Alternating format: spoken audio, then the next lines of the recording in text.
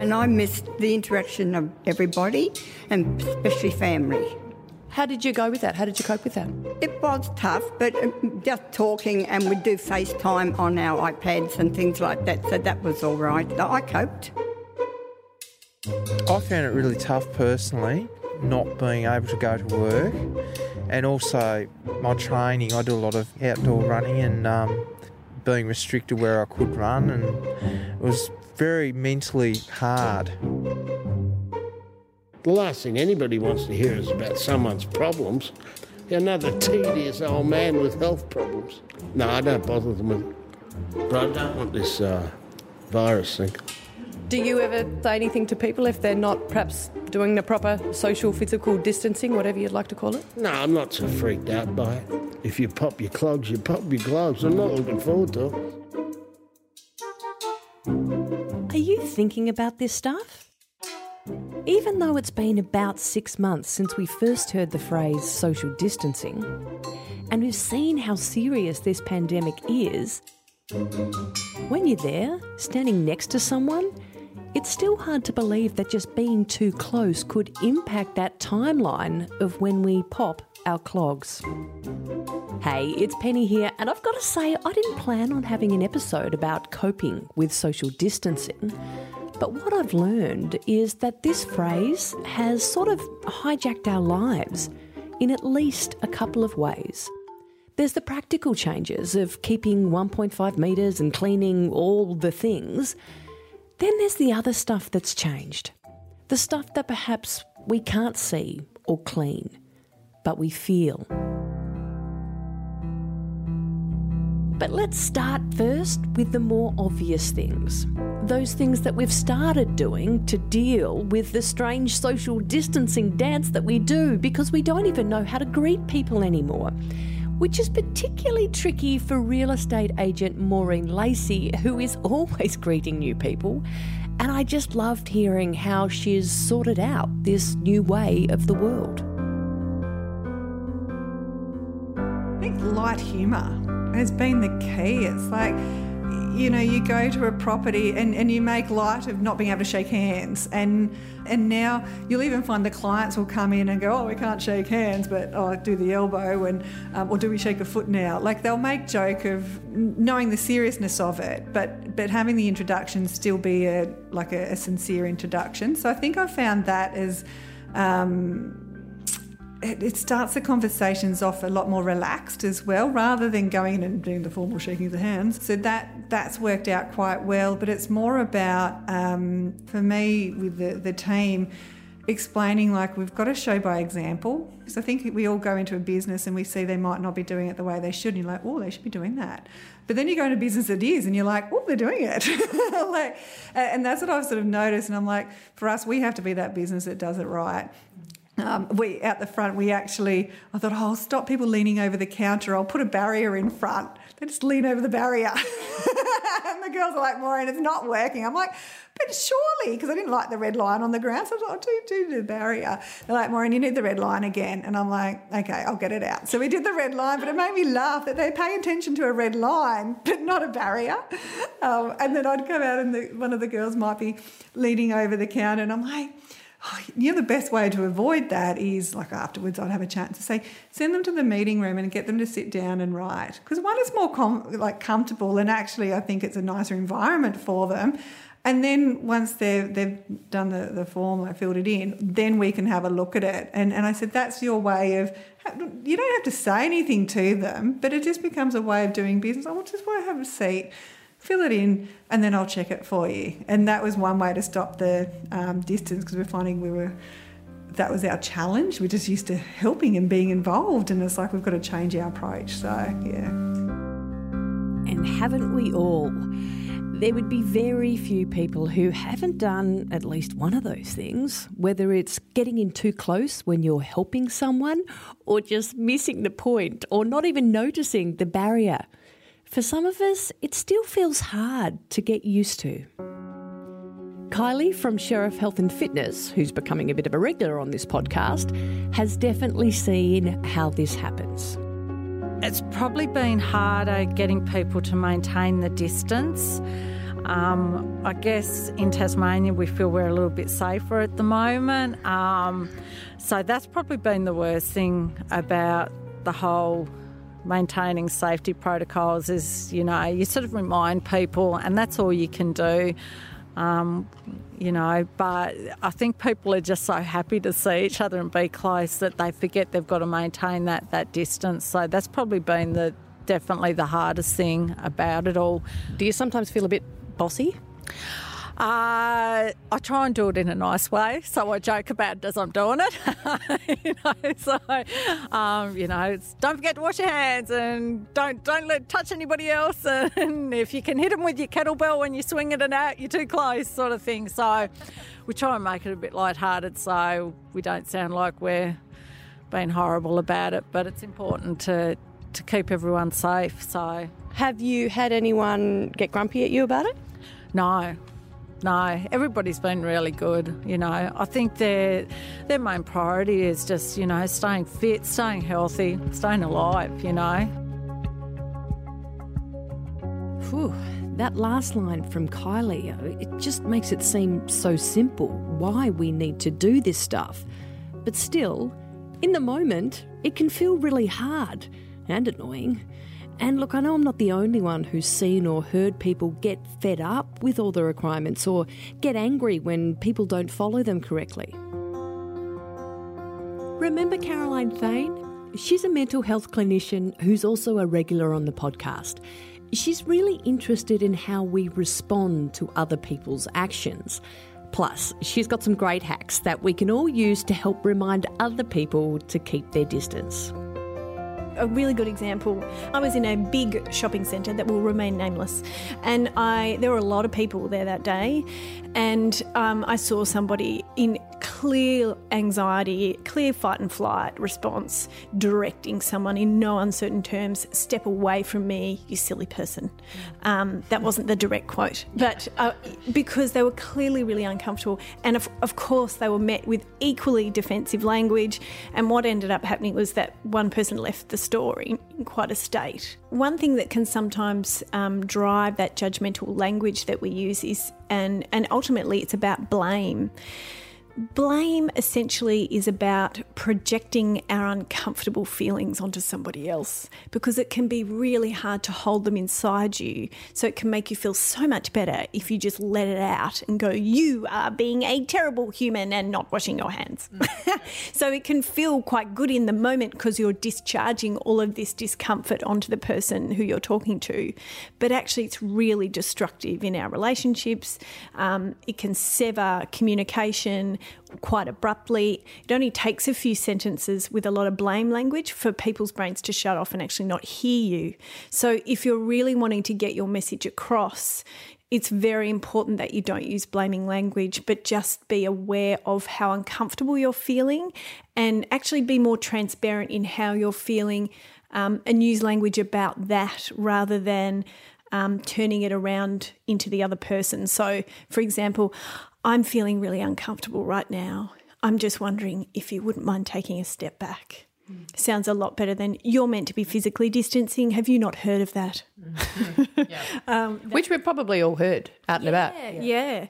How do we handle other people who aren't physical distancing in a respectful way, and perhaps even remind ourselves? So sometimes it can be you can give people a cue without any words. So if you actually just step away from somebody, you'll be surprised at how much people, especially if people are standing more closely together, it'll be noticeable if all of a sudden you step back. So I've done that when I've been standing in a line for my coffee, and I've stepped back and I've just noticed people giving me the eye and going, "Oh," and just stepping back. And the nice thing then is I just give them a smile, which is just this unwritten rule of, "Oh, yes, we better remember to do that." What about family and friends? Oh, yeah. I think they're often the hardest conversations because they're the relationships that we're really invested in. A really good example was we had a family member who had to go into quarantine. They'd been interstate and they came home and we did the drive-by. And my kids and I, waved, "Hi, how you going?" And they wanted us to go right up to the gate. And that was clearly not going to be 1.5.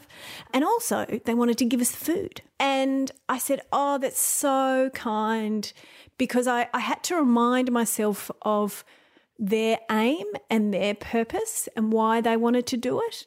And it was about connection, and it was about desperately trying to maintain a role of helping me and our family.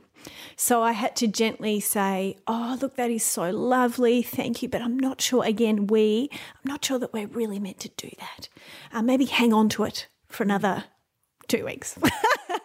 But I think often those discussions are the hardest, because they're the relationships, as I said, that we're invested in. They're the people that we love. So that idea of, I want to do it too, but we can't. Like, oh, I'd love to give you a hug, but we can't. So you're saying, I get it. Yeah, and also you validate their feeling in it. So I think it's important to think about why are they doing this, and if it comes from a place of kindness, absolutely make sure you recognise that, and then share their frustrations perhaps with not being allowed to.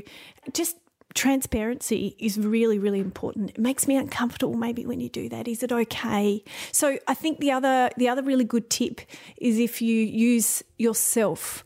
So talk about how it makes you feel, rather than it being, again, the other person. So using blame language is really unhelpful. You are not allowed to do that. Sounds very different to, oh, I feel a bit uncomfortable accepting your gift.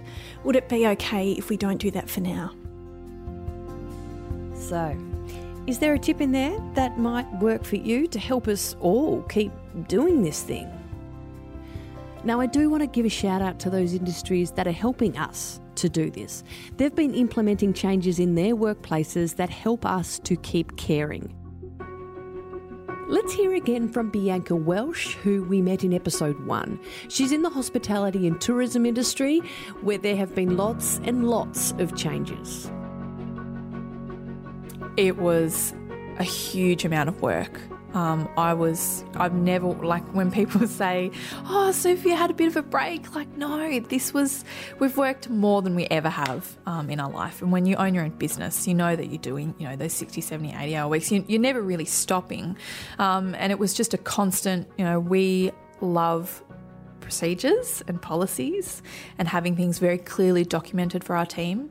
So I was spending a huge amount of time on writing up the new procedures or sending out the comms of what you need to do when you arrive to work, or what's the process if you're unwell, or all those sorts of things, or cleaning procedures. And then you would go to pick up, say a pepper grinder and go, oh no, we're going to need to sanitize those as well. Or everywhere you looked required a new way of doing things, which was just, I think it was, just more time consuming than anything.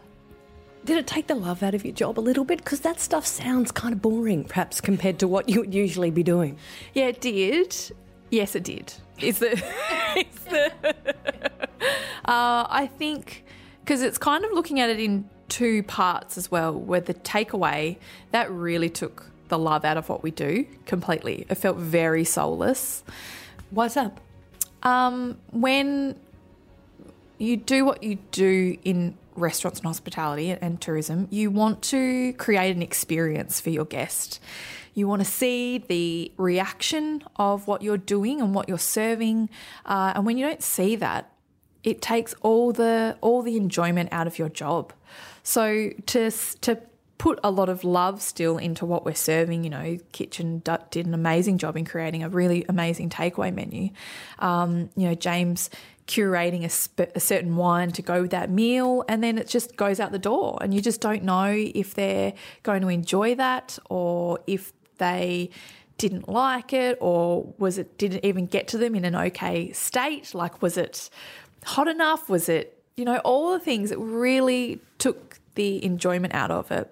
And it actually was more anxiety inducing, those days of takeaway, than it is having a restaurant full of people. I noted it the other night, like a Saturday night, we had a full restaurant with, of course, spacing, correct spacing. Noted. And I stood back and thought, I am so much more chill on a night of dining in guests, 55 people in front of me, than I was doing 55 people takeaway. It was awful. Do you think the hospitality industry can fit into self-care, be part of people's self-care, going out with friends, getting out of the house, making time for yourself? Absolutely. And from the hospitality industry, from a worker's perspective as well, the amount of times that the team would say, oh, this is the most amount of people I've been around when we were doing those takeaway shifts. This is the most amount of people I've seen or got to talk to, or in weeks. In psychology, you talk about the salutogenic effect, which is, we often talk about pathogenic, which is the bad, the negative effects of something, particularly illness, and that there can be that positive effect, which they found in studies in Antarctica specifically with salutogenic, that people that were going there with a certain personality type were coming back having had the most amazing, positive, life-changing experience. And I think that having a break from dining in restaurants from a customer's perspective and then to be able to go out again, you kind of smell and experience, you hear the music, you feel the enthusiasm of the waiter and the love on the plate even more. And I hope that doesn't go away. I know when you are exposed to it more, obviously that starts to wane, but I hope that people can hold on to that from a consumer's perspective, how special that first meal out was, because I know I certainly had that. And then from the employees, people in industry, I hope that we can have a more positive impact from working in the industry to connect with people and to be that conduit of that they've probably felt very lonely during this time, and that they've been able to come out and connect with the waiter or connect with the person that they're sitting in front of and dining with. And I hope that can be a meaningful experience to the employee. Now this is the stuff that, while we're not forced to make policy and procedures about it or tick any boxes, this is the stuff that we feel. Yeah, it's not just wiping things down. Social or physical distancing is having an impact on what we get out of work and life. Which brings us to the pointy end. Bianca mentioned that word, lonely. And there's no doubt that restrictions and isolation has impacted the way we're able to be with people.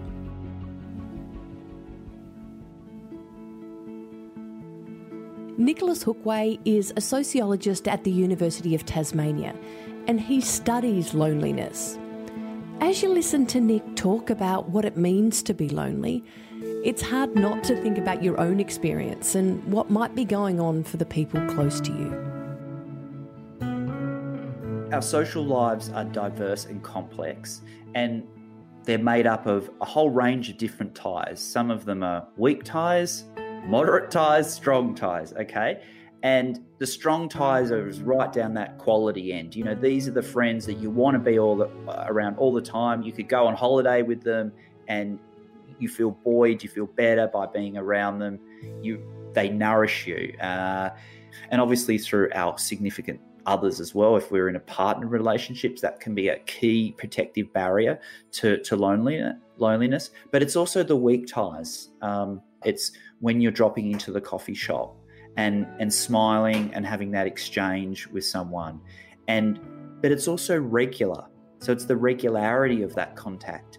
And perhaps going beyond the smile and saying, how's your day? How you going? And I know at the local cafe that's happened for me. And now I pop in and I'm the regular, and I'm like, oh, how did that workout go that you were telling me about yesterday morning? And are you going to keep going with that gym membership? And you get that extra depth with the relationship, and that brings quality. But that person doesn't have to come around to my house and have dinner together. But so it's that spectrum and nourishing that from those weak ties right up to those strong ties, but trying to make sure where we can that there's quality across that spectrum. What are the misconceptions perhaps about what loneliness is and what loneliness importantly feels like? So one thing that the research suggests is that we can make a distinction between social isolation and loneliness. So social isolation refers more to that sense of having minimal contact or a lack of contact with others. So it might be living alone. So we know in Australia that 1 in 4 people live alone. It might be having few social network ties. It might be having infrequent social connection. So that's more like social isolation. Whereas loneliness is more about that subjective feeling of a sense in which you're not satisfied with the quality of your relationships. It's an unpleasant set of feelings where those connection needs are not being met. So a person who might have a small social network might not experience loneliness. Likewise, a person with a large social network might still feel lonely, because it's really about the quality of those relationships rather than the quantity. Or we might say loneliness is more about quality and social isolation is more about quantity. As you're talking, I'm thinking of that idea of you could be with a group of people, but you feel like no one really understands you, or no one gets what you're talking about, or you don't fit in. Is it that sort of stuff? Yeah, it's exactly right. It's that feeling, that sense of feeling lonely in a crowd. You're with a bunch of people. Perhaps maybe we've all felt like this at times. You've been at a party, you're surrounded by people, but you feel lonely. We need to be able to physically distance, but we need to learn, relearn, keep practicing the art of social connection, reaching out beyond ourselves and recognizing that our sense of value and worth in life is connected to others. We know that loneliness is bad for us. As I said, we know that social connection is key to our sense of well-being. And some are suggesting that loneliness is perhaps the new smoking, or it's linked to increase a whole range of bad health outcomes, from heart disease to risk of dementia to risk of depression and suicide. Recent data from Relationships Australia report, looking at data over about a 15-16 year period, shows that 1 in 10 people report lacking social support, and 1 in 6 people report experiencing emotional loneliness. So that's that kind of qualitative feeling of feeling like you're missing out, or that there's a sense in which the relationships that you have aren't providing that sense of connectedness that you want to have. Yeah, there are some take-homes in there, which makes me wonder what's going through your mind right now, especially if you know what it's like to be lonely. And in the next episode, we're going to learn more about what we can do to better support those around us. But maybe right now, we need to grab a couple more life skills for our COVID kits that help us look after us. Let's welcome back clinical psychologist David Backer, because I don't know about you, but I want to learn more about that phrase self-care and how we actually do it. So self-care is not just bubble baths. I think a lot of people think of it like it's just bubble baths and eating chocolate. And look, maybe that's a little bit of your self-care, but there are a lot of things that doesn't necessarily cover. So self-care is anything that you do to put the oxygen mask on yourself before others. So it's anything that you do that makes you feel like you've got more to give to work, to other people, to your family. That could involve doing something by yourself. It could involve having a night in and watching Netflix or something like that. But if that's a coping strategy that you continue to use and ultimately it doesn't really solve any long-term problems, it may not be great, might not be great long term. Other types of self-care might be having dinner at a friend's house. Like that could be a really important part of self-care, especially if you do it in a nice casual and lighthearted way. And it's not like, this is our only dinner out for a whole month. Make sure that it's fun. Like it's so busy now. We're all so busy that, maybe we will try and catch up with a friend, and it might end up only being, once a month, but that catch up may feel like work because you're sort of have fun. Yeah, exactly. Blues have fun. So anything that you can do that makes you feel comfortable, but also like a sense of personal growth. There's three principles that we often come back to in psychology when it comes to things that we enjoy and things that are beneficial long term. And that's things that we find a sense of achievement from, things that we find a sense of autonomy in, like a sense of control, and also things that we find a sense of connection and belonging with. So that might be connection with other people, might be connection with a broader idea, connection with the environment. But if we look back at achievement, autonomy, and connection, then basically we're trying to find some activities that encourage any of those, if not all three.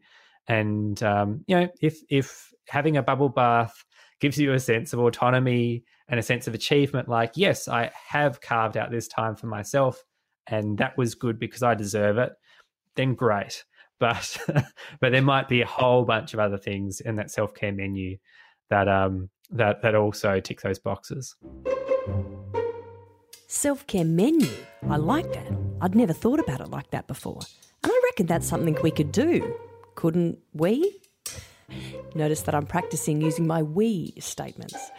It's been a big episode of learning, just thinking about the many ways that social or physical distancing has changed our lives. And of course, the people around us are part of it as well. And next episode, we're going to look at the sorts of things people are doing to support those around them. Our comfort food is often something we remember from our childhood. I might like something from my childhood, but that's different to what my mother, who's 87, likes from her childhood. The most important thing is that the food that's provided goes in someone's mouth. And it might look good, but if it goes into their house and they go, not quite sure what that is, and it sits aside, then it hasn't been of benefit. Oh yeah, the learning continues on Season 3 of Health Speak, thanks to Bell Bay Aluminium via the Georgetown Council as part of the Healthy Georgetown project.